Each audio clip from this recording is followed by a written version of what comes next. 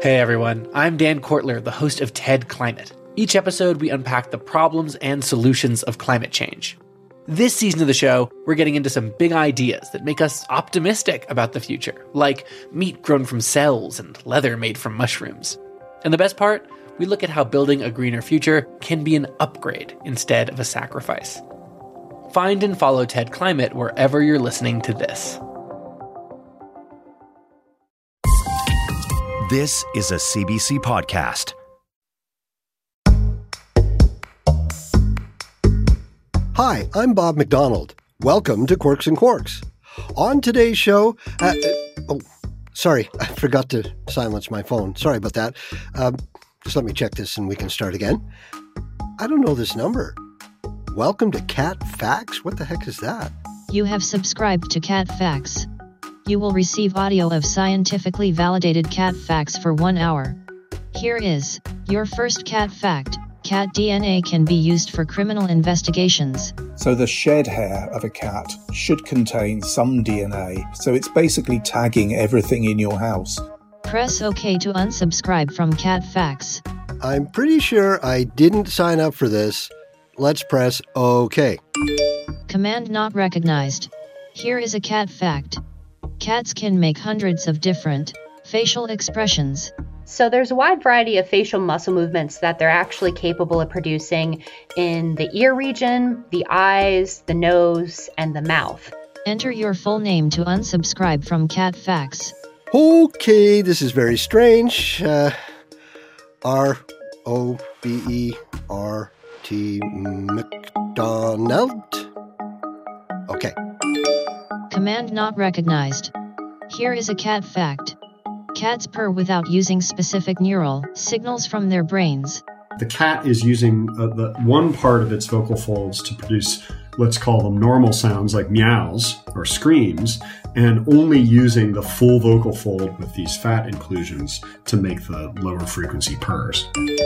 Do an entire program on cats to unsubscribe from Cat Facts. What? A whole show on cats? Are you kidding me? This is extortion. Well, I actually like cats. So if that's what I have to do, all right. Welcome to a special edition of our show, Quirks and Quarks and Kitty Cats. Cats can be very expressive. They can use body language like whipping their tails or raising their ears to let humans and other animals know how they're feeling. And if that's not enough, their meows and hisses will do the rest of the work. But cats' faces can be kind of hard to read. Sure, there's the adorable blep with the tongue hanging out of their mouth that could indicate pleasure, or the wide-eyed look of fear cats get if they hear a vacuum cleaner roar. But it turns out, while it might be hard for humans to perceive them, cats can make a surprising number of facial expressions. Researchers Brittany Florkowitz and Lauren Scott recorded videos of interactions between cats at a Los Angeles cat cafe, and they identified more than 200 different facial expressions. Dr. Florkowitz is an assistant professor of psychology and the founder of the Animal Behavior and Cognition Lab at Lyon College in Arkansas. Dr. Florkowitz, welcome to Quirks and Quarks. Thanks for having me. I appreciate it. Now, this is a cat cafe, so set it up for me. How did you actually conduct the experiment?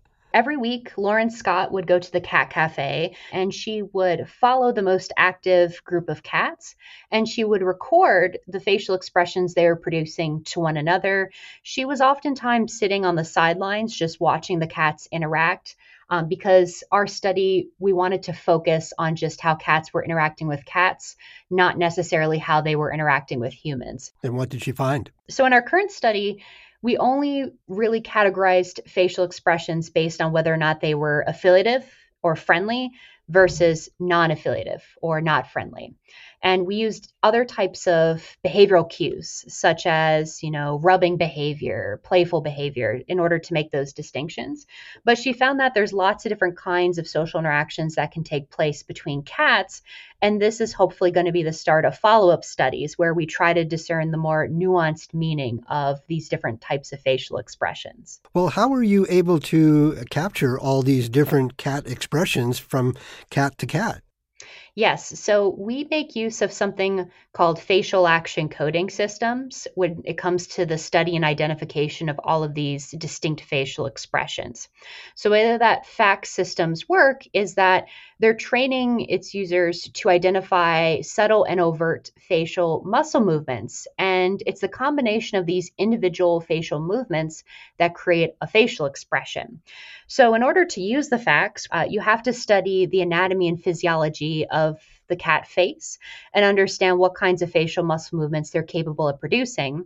What we ended up doing was we went through all of this video footage, and for every social interaction, we coded each and every facial muscle movement that was being produced by cats for other cats and what the combination of those movements was like for each interaction. Well, what kind of movements are you talking about? Like what muscles or facial features do cats use to express themselves? Yes, so there's a wide variety of facial muscle movements that they're actually capable of producing in the ear region, the eyes, the nose, and the mouth. So, for example, when it comes to friendly facial expressions, we see that the ears often move forward towards the other cat that they're interacting with, whereas in non-friendly interactions, the ears move backwards instead. So it's those facial muscle movements that we're coding, and we're looking at the combination of those to get that number of 276 distinct facial expressions. Boy, 276. How does that compare to human facial expressions? So we have FACS, thankfully, for humans and also other animals such as dogs. One of the obstacles is that, unfortunately, we don't have a comprehensive list of all of these different facial muscle movement combinations that humans and other animals like dogs possess. We do, however, have information about the combinations that gibbons and chimpanzees can produce. So we can draw comparisons using those two types of animals. And what we find is that the 276 distinct facial expressions that cats can produce, it's actually more than gibbons, who have about 80, but it's also less than chimpanzees, who have over 300. Now, the facial expressions that these cats were expressing to each other, how do they compare to wild cats, even the big ones like lions and tigers and cougars? One of the interesting things about our current study is that we were able to find evidence for something called a play face. And as the name suggests, this particular facial expression is produced during playful interactions between animals. We see that lots of different animals can produce this, and it's a very useful signal because during playful interactions, things can get rough pretty quick, especially with, rough and tumble play, wrestling, and so forth. So play faces are great for trying to moderate those kinds of social interactions that are potentially very risky. So the classic play face among animals oftentimes will include the corners of the lips being drawn backwards and the mouth being opened or relaxed. And sometimes a vocalization like a grunt or a laugh will accompany that facial expression. So in our current study, we saw evidence of these play faces during these more playful affiliative interactions. And we actually have current studies that show that big cats are capable of producing these play faces as well. Oh, okay. So this is not just a result of domestication, in other words. Chances are that when you compare domesticated cats to wild cats, they probably are producing, more affiliative facial expressions to navigate some of these social interactions that are taking place in larger groups, right? Because cats can live in colonies up to hundreds of individuals, sometimes taking over entire islands. So chances are they're having more social interactions than other cat species who are more solitary in nature. But what's great is that the play face shows that there's also evolutionary continuity, that cats are retaining some of these facial expressions that they've acquired over evolutionary history. Were you surprised at how many facial expressions cats can actually make? Yeah, as someone that's been studying gibbon behavior for quite some time, but also working with chimpanzees, Lauren and I, we knew that there was a good probability that cats were producing not just antagonistic facial expressions, but also friendly ones as well, because they do live in these social groupings, they have social bonds with one another, so they're probably using friendly facial expressions to navigate those kinds of interactions. But the 276 number was definitely a surprise to us, and it was really interesting to think about how domestication has shaped that facial expression repertoire, and then thinking about comparisons that we could potentially make with other species that are domesticated, but also not domesticated as well. Dr. Florkowitz, thank you so much for your time. Yeah, thank you for having me. I appreciate it. Brittany Florkowitz is an assistant professor of psychology and the founder of the Animal Behavior and Cognition Lab at Lyon College in Arkansas.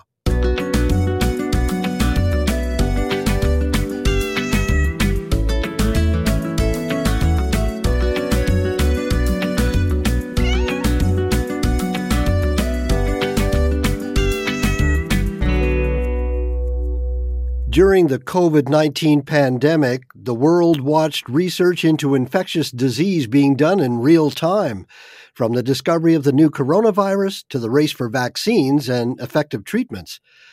Along with the advances in our knowledge of SARS-CoV-2, the virus that causes COVID-19, came an unexpected bonus.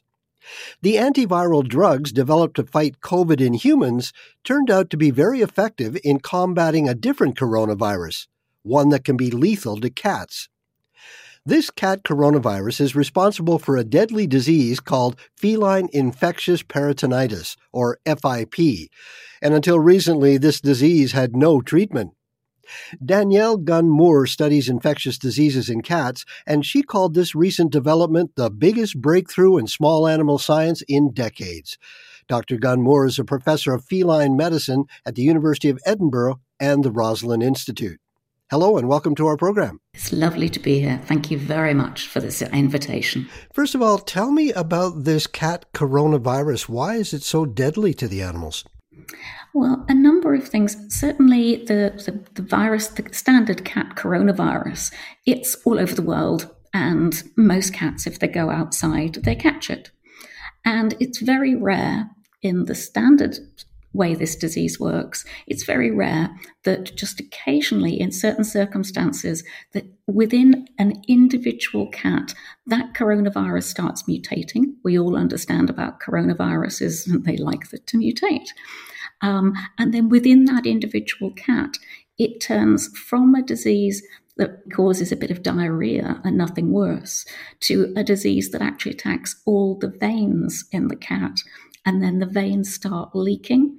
And so the name feline infectious peritonitis comes about because these cats get very distended bellies where all the fluid that has leaked out of veins in their abdomen and they get a belly full of fluid. And that's one of the presentations. It can affect the brain, it can affect the kidneys. And until these new drugs came along, when this happened, it was 100% fatal. Wow. Well, what changed in your understanding of this virus in recent years? In recent weeks, actually, hot off the press, is our recent finding about what's happening in Cyprus. So starting at the beginning of this year, there's been a massive increase in the number of cases of FIP in Cyprus. And what we've just been able to show is the cat virus has recombined with part of a dog virus. The spike gene that it's grabbed from the dog is from an outbreak of pantropic dog coronavirus. Pantropic means all tissues. So this is a very, very vicious form of the virus. And then Cyprus is literally, they don't know how many cats, but the suggestion is 1 million cats. And so many cats, such a small space. And so we've got this massive outbreak because this absolutely hideous virus has been amplified through the cats. But it gets worse. This strain is pre-mutated. So it gets into the cat gets incredibly sick. If you don't treat them, they will be dead. And sadly, they also shed vast amounts of virus. Wow. Now, is this new supervirus, is it spread through the air? How is it going from cat to cat? So we're pretty certain it's being shed in the feces the same way it would be with normal coronavirus, but at much, much higher levels than you would ever normally see. Is there any way to treat this new super coronavirus? In Britain, we're using remdesivir and GS 441524. I know it needs a proper name. In that they do have those two drugs in Cyprus, but they are rather expensive. But what the fabulous Cypriot vets have managed to do is campaign to have a derogation for molnupiravir. In the whole of Europe, and including Britain, we're not allowed to give molnupiravir to any other animals but people. But the Cypriot government have been really good, and they've said, okay, you can use this in cats, and that's quite cheap. Now, that's an antiviral drug, correct? It's another antiviral, yes. It's a lot like remdesivir. How successful can the treatment be? Data we've just published on 300 cases that were over 300 cases that were treated with the standard 3-month protocol. It's over 85% successful, which is crazy because, 2 years ago, this disease was a death sentence. This is why it is. It's like fate has given us the most wonderful gift of having the positive thing of COVID is giving us something we can treat this devastating disease for. And then it takes away with the other hand and gives us this double whammy of this absolutely hideous virus. The only saving grace is at least we've got the treatment in place before this hideous virus came along. Just finally, what was it like for you as a feline medicine specialist to witness the development of a treatment for this previously incurable disease? Just the best, absolutely the best. So I did my PhD on this in the last century, and I did it because I saw so many sick, dying, beautiful kittens during my residency. That's why I wanted to study it, and I really didn't think we would get a treatment for it in my academic lifetime. And to be part of the journey, to be one of the people who's been able to have the honor to be involved, it's really good. I just wish the fates hadn't thrown this monster virus at us as well, but there's a lot of really good people all the way around the world who are dedicated to trying to solve these feline coronavirus problems. So we're in good hands. Dr. Gunn-Moore, thank you so much for your time. You're very welcome. Thank you very much. Danielle Gunn-Moore is a professor of feline medicine at the University of Edinburgh and the Roslin Institute.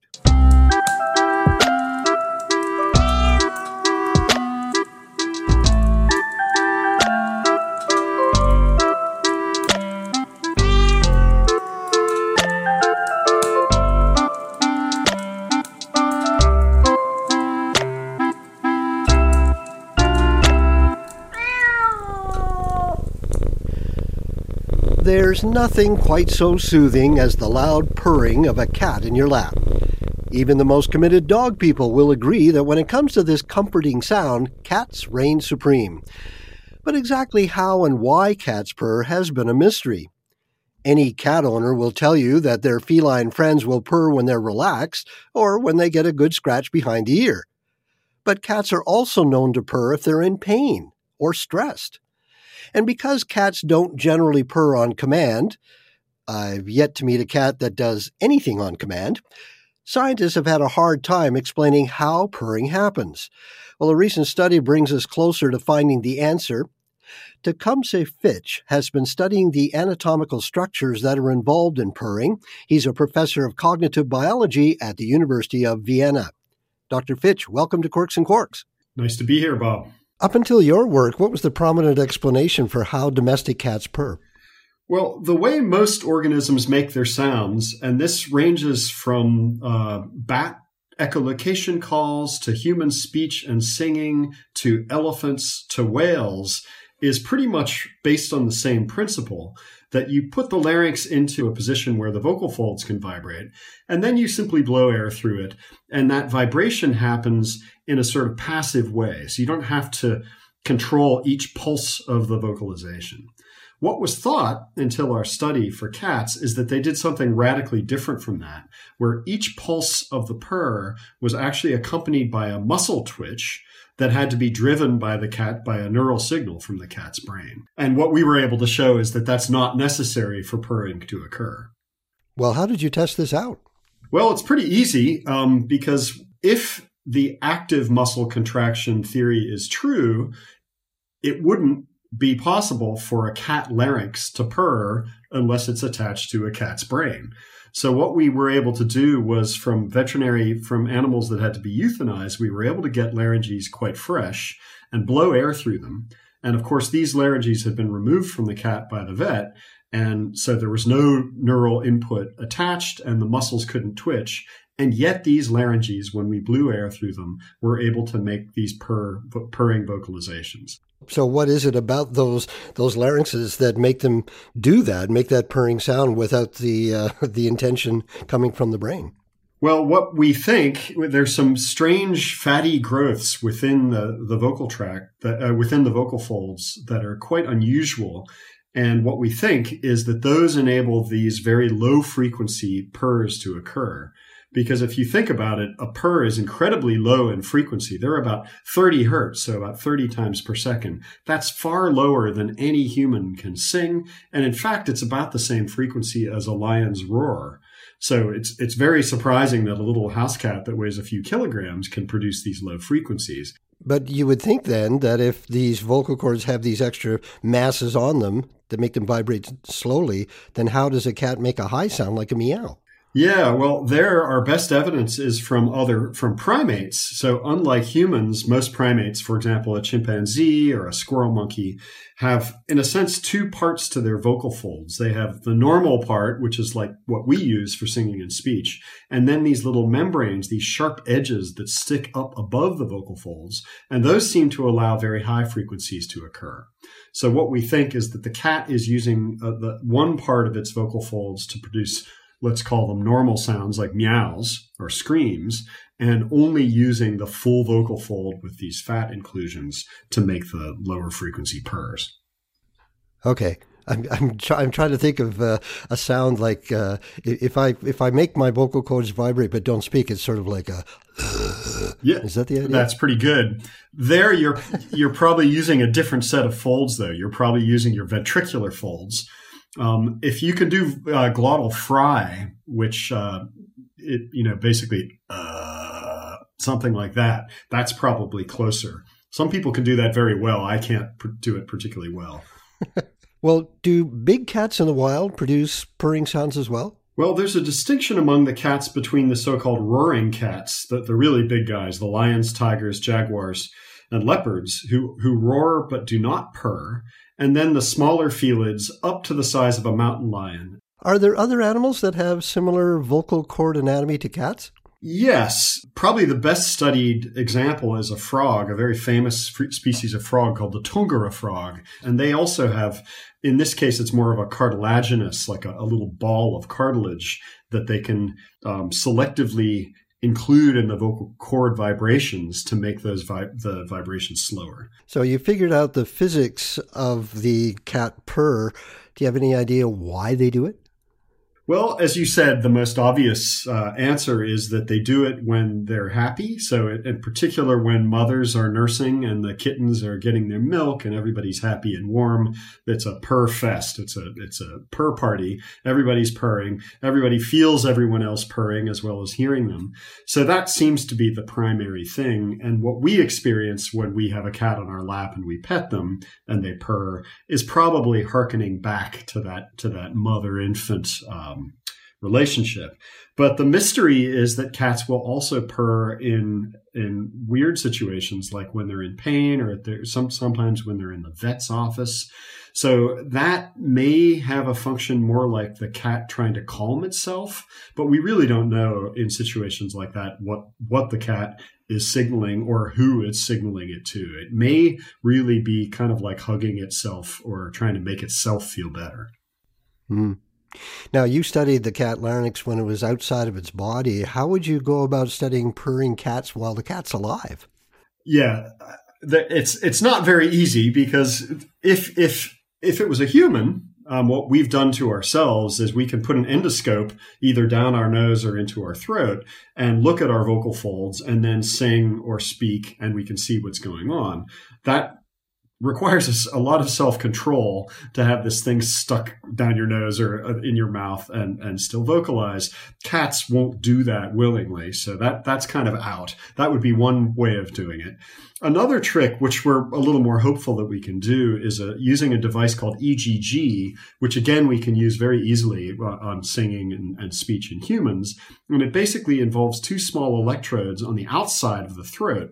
And basically, by passing a very faint electrical current through the electrodes, we can tell when the vocal folds come into contact. And that's a very useful technique for humans, for singing and speech. It's also been used for various animals. We've done it with various species. But for cats, it again demands that not only that the cat will purr when we want it to, but it will purr when it's got 2 electrodes and some gel on either side of its throat. Again, we're a little more hopeful about that, but it does seem like a bit of a long shot. And what's your next step? Trying to do the EGG, I think, is one thing. Building some models of so computer models of these fat inclusions and learning more about the nature of these, and also looking across other felid species. Even in wild cats, we don't know whether the ancestor of our domesticated cats, we don't know if these are present in the adult animals. So there's plenty more comparative anatomy to do to try and understand in other species or in other subspecies of cats what's going on. And hope that purr doesn't turn into a growl. Yes, as it tends to do when you try and mess with them. Dr. Fitch, thank you so much for your time. My pleasure. Dr. Tecumseh Fitch is a professor of cognitive biology at the University of Vienna in Austria. I'm Jordan Heath Rawlings, host of The Big Story. For 6 years now, we've been telling one story a day, every one of them about something that matters to Canadians. This spring, though, we're going deeper. The Big Story presents Pay Dirt, the inside story of Ontario's Greenbelt scandal. From political games to stag and doe parties, endangered species, RCMP investigations, and Las Vegas massages, you will hear the full story. The Big Story presents Pay Dirt. New episodes every Monday, and you can get them all by following The Big Story wherever you get your podcasts. I'm Bob McDonald, and you're listening to Quirks and... You have subscribed to Cat Facts. Here is a cat fact. Cats evolved from a wild ancestor called the African wild cat. Somewhere between 3,500 and 10,000 years ago, somewhere in the Middle East, is where cats were domesticated. Look, we're giving you a whole program on cats. How do I scrub this app off my phone? You are subscribed to Cat Facts. Enter a valid credit card number to unsubscribe. Oh, I definitely don't like where this is going.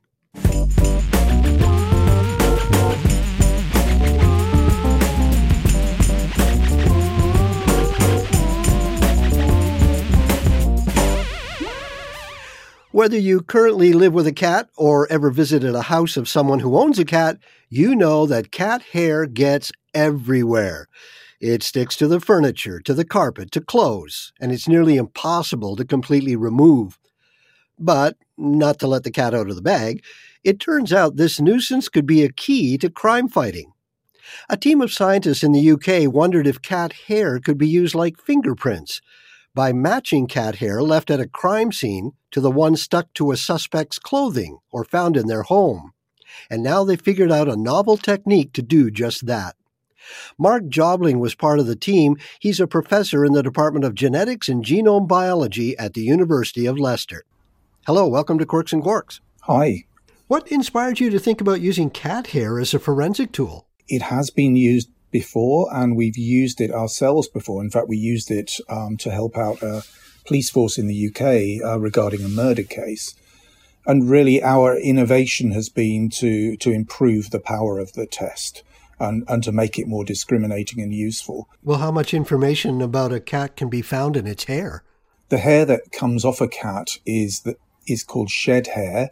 So it's like when we just lose a few hairs now and again, that's the same thing. It's different from being yanked out by the root. And if you did that, you would end up with plenty of DNA in the root of the hair. That's the kind of cellular material that's there. So the shed hair of a cat is not very identifiable in terms of just morphology by using a microscope.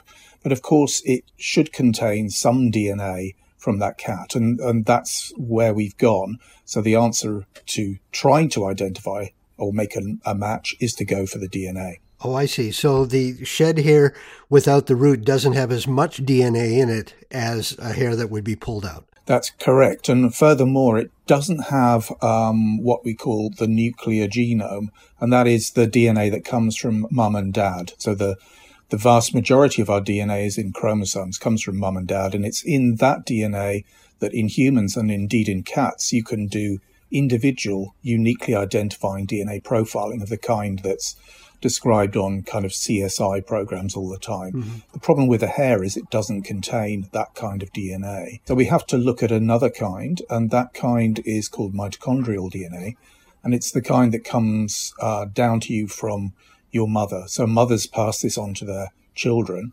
and males don't pass it on at all.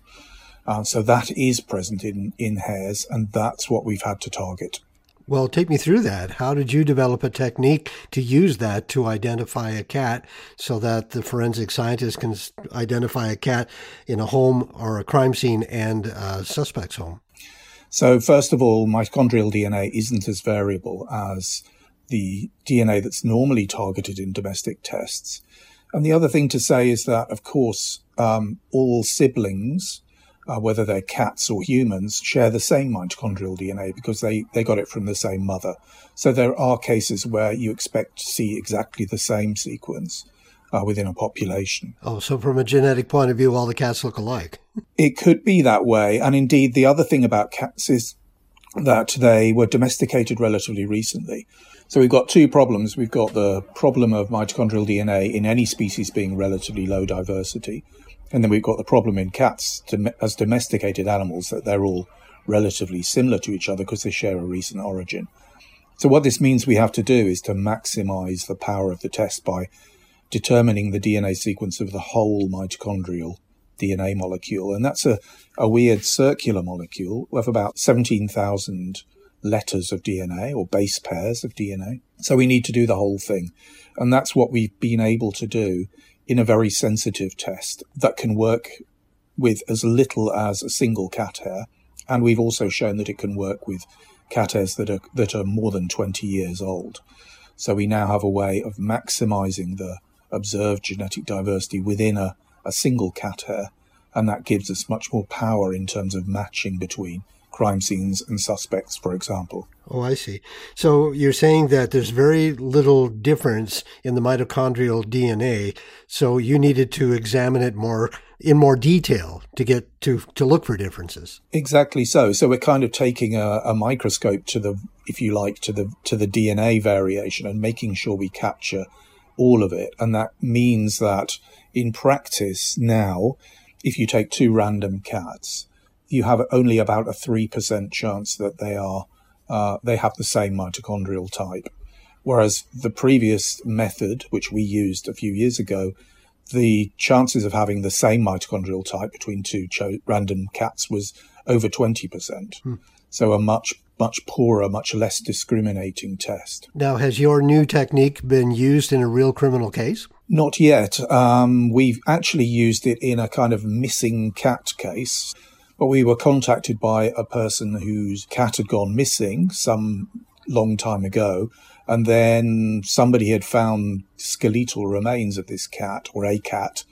It was suspected to be the missing cat, and this person still had the male offspring, if you like, or the son of this missing cat. And so if this truly was the missing cat truly was the mother of the existing cat, then they should share the same mitochondrial DNA sequence. And we were able to show that they did, using bone DNA and hair DNA in the case of the missing and the remaining cat. And we're hoping now that police working on forensic cases, in particular cold cases where they do have animal hair recovered from scenes, will now turn to us and ask us to do analysis of their samples. And if we do that, we think we will be able to offer some serious help in some of those cases. Now, how will analyzing cat hair be different from using saliva or blood for genetic analysis? Well, the difference there goes back to the fact that, hair is ubiquitous if you have a pet. So it's basically tagging everything in your house with something that's potentially identifying. So if the item is taken out by somebody, then you've got that link. The other difference is between this aspect of containing all the DNA in a cell, which allows you to do individual identification, compared to the mitochondrial tests.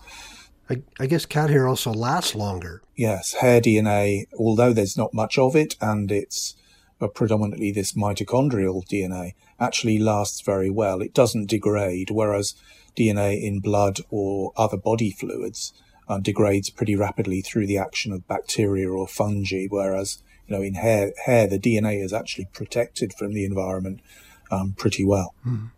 Well, I guess they'll have to change the scripts on these forensic programs, television programs, to say, oh, look, we found some mitochondrial DNA. Yes, and it's interesting that the forensic TV programs are responsible for something called the CSI effect, and that part of that is the education of criminals in how to avoid detection. So they take great pains not to leave their own DNA behind. But the idea that they could leave a crime scene being tagged by the owner's pet is something that hasn't come across yet. So, as soon as they start getting educated about that, maybe they'll come up with a workaround. Okay, maybe we better keep that quiet. Maybe. Dr. Jobling, thank you so much for your time. Thank you very much. Mark Jobling is a professor in the Department of Genetics and Genome Biology at the University of Leicester.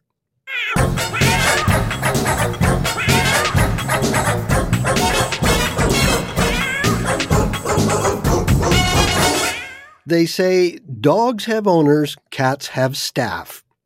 Even if you've never lived with a cat, you know that our relationship with them is drastically different from other domesticated animals. One reason for this may be that cats were never fully domesticated. So, despite sharing our homes with cats for millennia, there's much about our feline companions that we don't know, including exactly when and where humans began keeping cats as pets.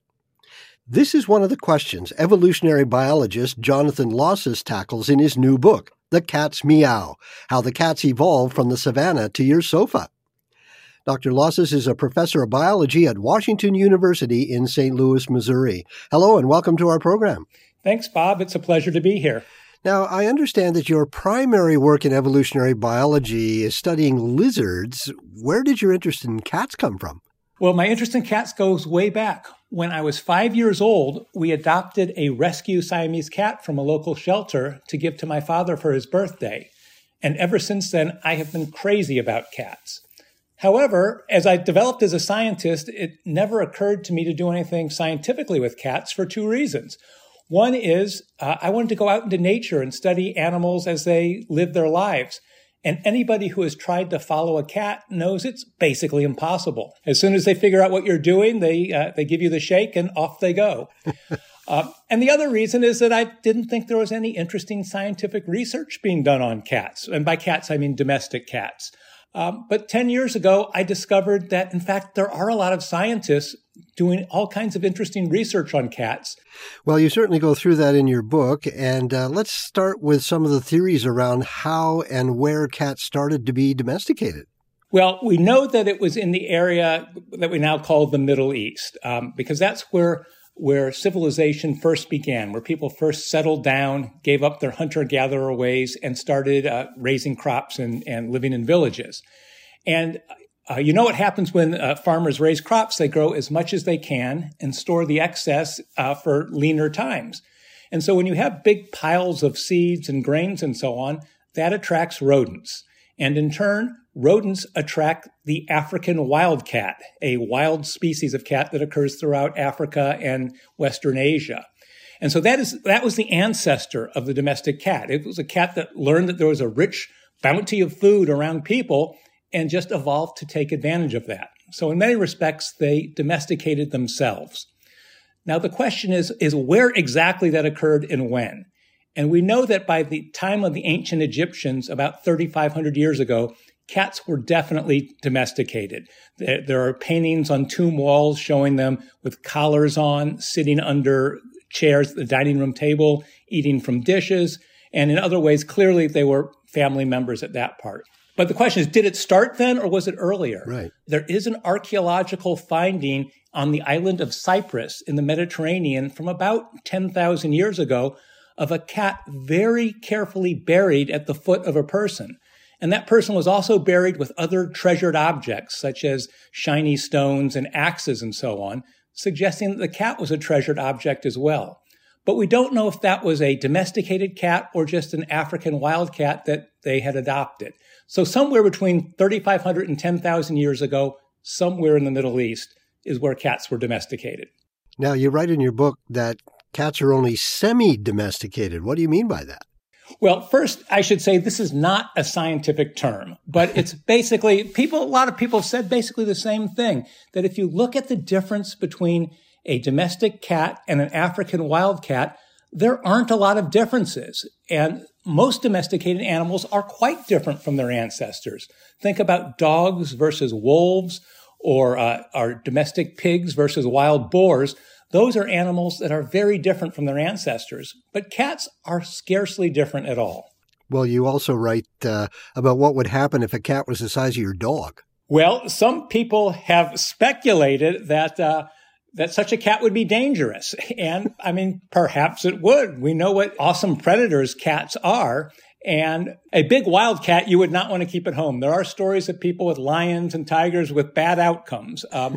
On the other hand, one of the changes that has occurred in domestication of cats, there are some changes, and one is that they have become more friendly to people. And that's probably an intentional move on their part to get more goodies out of us. That is, it's a back and forth. And so the domestic cats are friendlier to people, and presumably, if breeders ever developed really large cats, they would select not only for large size, but on friendly behavior. You mentioned the African cat. Are you suggesting that's the origin of cats, is Africa? Yes, there is a species called the African wildcat that is found throughout all of Africa and the Middle East. And the DNA makes clear that that is the ancestor of the domestic cat. Well, we've been studying cats for a long time, but it seems there are still some basic questions, like the origin of the cat species, that they're still up for debate. Why is that? Well, people are using the latest genetic techniques to solve this particular question, and so it's taken a while, but now that question is being answered. But there are many other aspects about the behavior and ecology of domestic cats that just haven't been studied very much. What cats do outside, what your pet cat does when it goes outside, what feral cats do outside, what impact they have on the environment. All of these things, we have a lot more to learn. Now, one of the exciting things is there's all kinds of new technologies that's really helping advance our knowledge of these areas. For example, there are GPS trackers that researchers put on the cats, put them on their collars or maybe on a little harness on their back that can tell you where the cat is at all times. Well, we can now get a very good idea of where they go. And then researchers as well have developed what are called kitty cams or kitty cameras. It's a tiny little camera that you put on the collar around their neck, and that gives you a cat's eye view of what the cat is doing when it's out and about.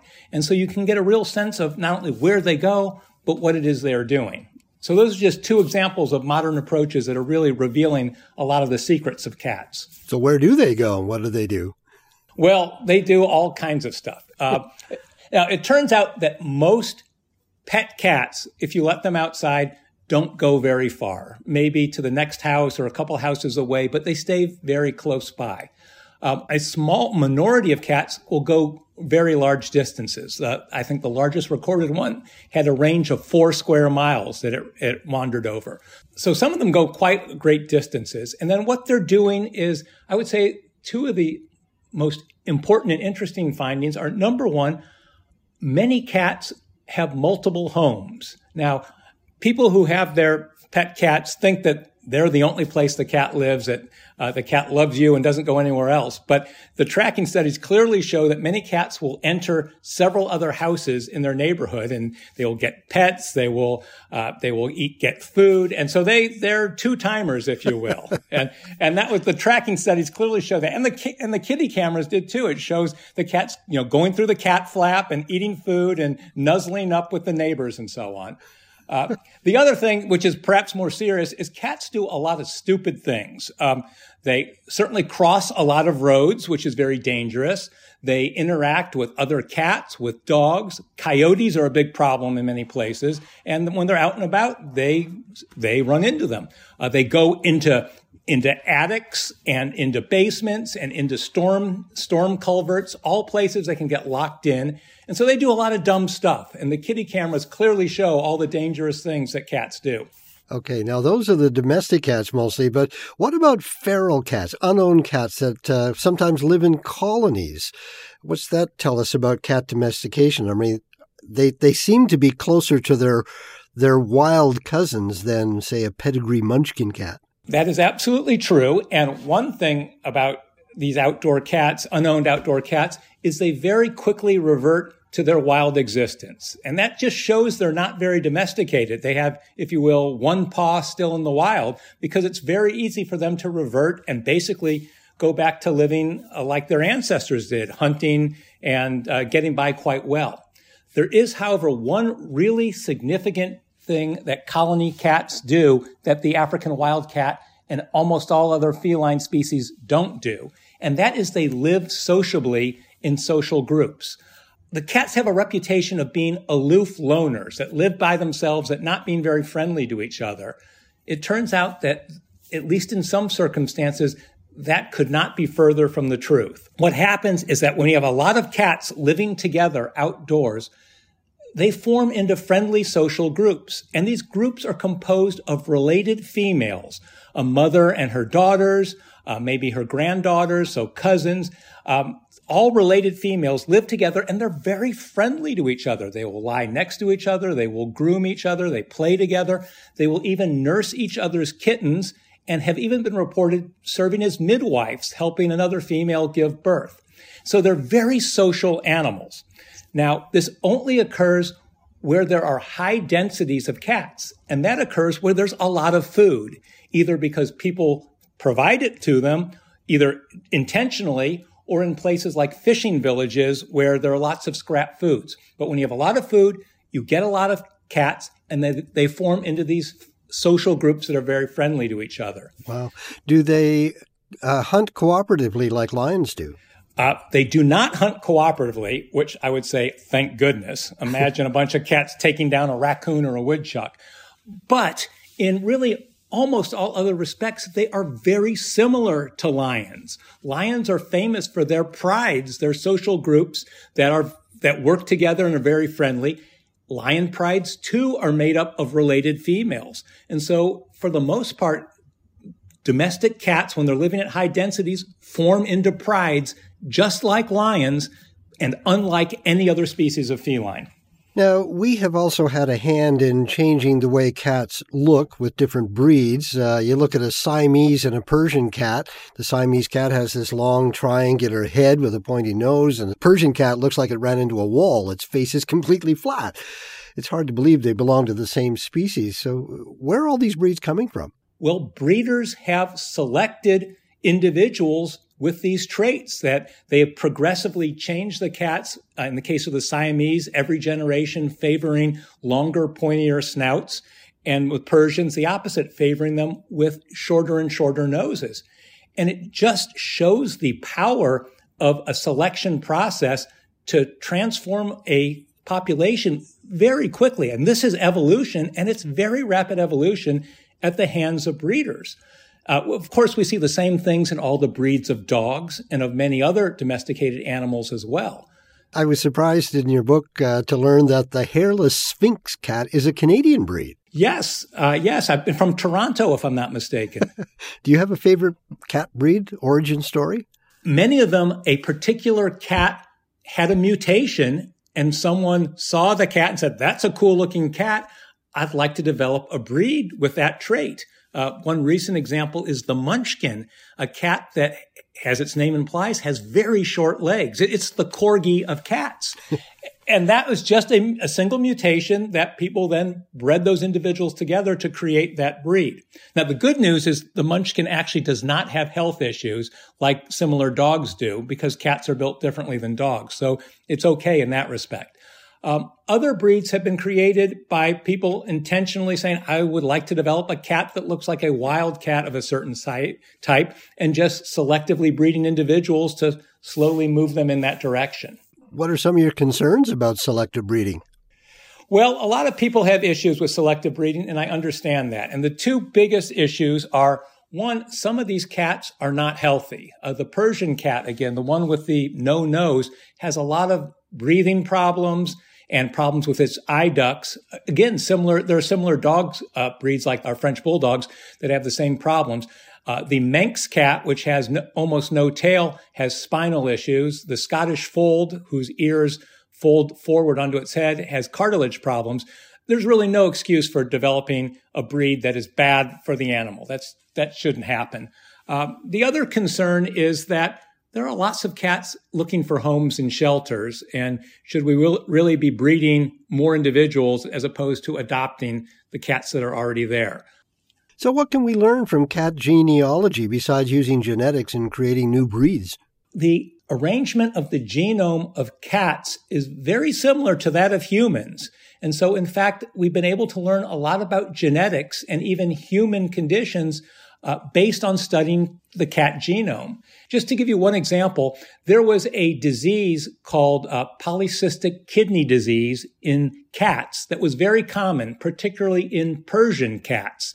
About 20 years ago, the Persian cat was the most popular breed in the world, and almost 40% of Persian cats had this condition. So it was the biggest genetic problem of cats at that time. Well, geneticists, led by the aptly named Leslie Lyons at the University of Missouri, discovered the gene that causes this disease. And they developed a diagnostic test so you could test whether your cat had that gene or not. The result is that people can now test whether their cat has the disease. And there's two things that allows you to do. First, it allows you to start treating the cat prophylactically before the disease emerges, feeding it an appropriate diet and so on. Secondly, you simply don't breed that cat. And so what has happened is that the incidence of polycystic kidney disease in Persian cats has dropped to less than 10%. It's been remarkably successful. Well, it turns out that there is an application to humans as well, because humans also get polycystic kidney disease, and the mutation that causes it turns out to be very similar. And so the advances made in understanding the disease in cats are now being translated to humans as well. Well, given what we know about feral cats and how cats behave when they live outside of our homes, do you think we'll ever fully domesticate cats, or will they always have that one paw in the wild? I think what we're going to see is that cat evolution is going to move in two different directions. There will be the cats that have the one paw in the wild. There are now feral cats, unowned outdoor cats, all over the world, an estimated 300 million or so outdoor cats on every continent but Antarctica. Those species are going to evolve and adapt to the conditions they live. In the harsh outback of Australia, they'll evolve to withstand the heat and the lack of water, whereas in the mountains of Tasmania, they will adapt to cold, wet conditions. So those species are going to evolve probably in ways very similar to be like the African wildcat, but adapted to many different environments. On the other hand, people are developing friendlier breeds of house cat, and efforts are going to continue to make cats that are even friendlier and better suited for living in our homes. In other words, to completely domesticate them. People have talked about developing cats that don't want to go outside, or if they do go outside, they don't hunt. And so this will be successful. We have seen with all the other breeds of dogs and cats and other things, if you select intensively enough, you can create breeds with new characteristics. And so I think we will end up with cats that are much more domesticated than they are today, while at the same time, we will have basically a wild version of the domestic cat adapted to living all around the world. But I think there will always be that moment when a cat says, "Okay, enough, leave me alone, go away." Well, very, very likely so, many of them. Although I should tell you, some of these breeds are basically dogs and cats' clothing. The European Burmese is a breed that we have in our house here. And yeah, occasionally they say, "Leave me alone." But more often they're like, "I want to play," or "Rub my belly." Dr. Losses, thank you so much for your time. Well, it's been a pleasure. Jonathan Losses is a professor of biology at Washington University in St. Louis, Missouri. His new book is called The Cat's Meow: How the Cats Evolved from the Savannah to Your Sofa. His cats are called Winston, Jane, Nelson, and Archie. You haven't subscribed from Cat Facts. We hope you've enjoyed this app. Goodbye. Well, thank goodness that's over. I just don't understand how that got on my phone. Welcome to Dog Facts.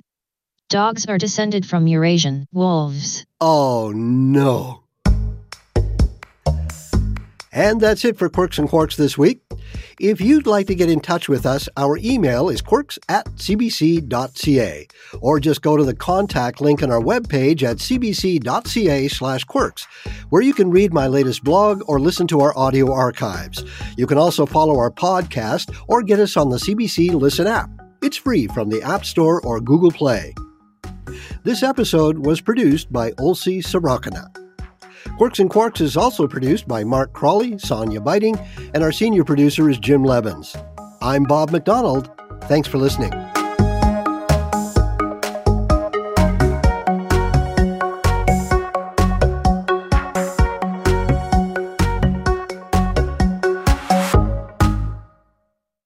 For more CBC podcasts, go to cbc.ca/podcasts.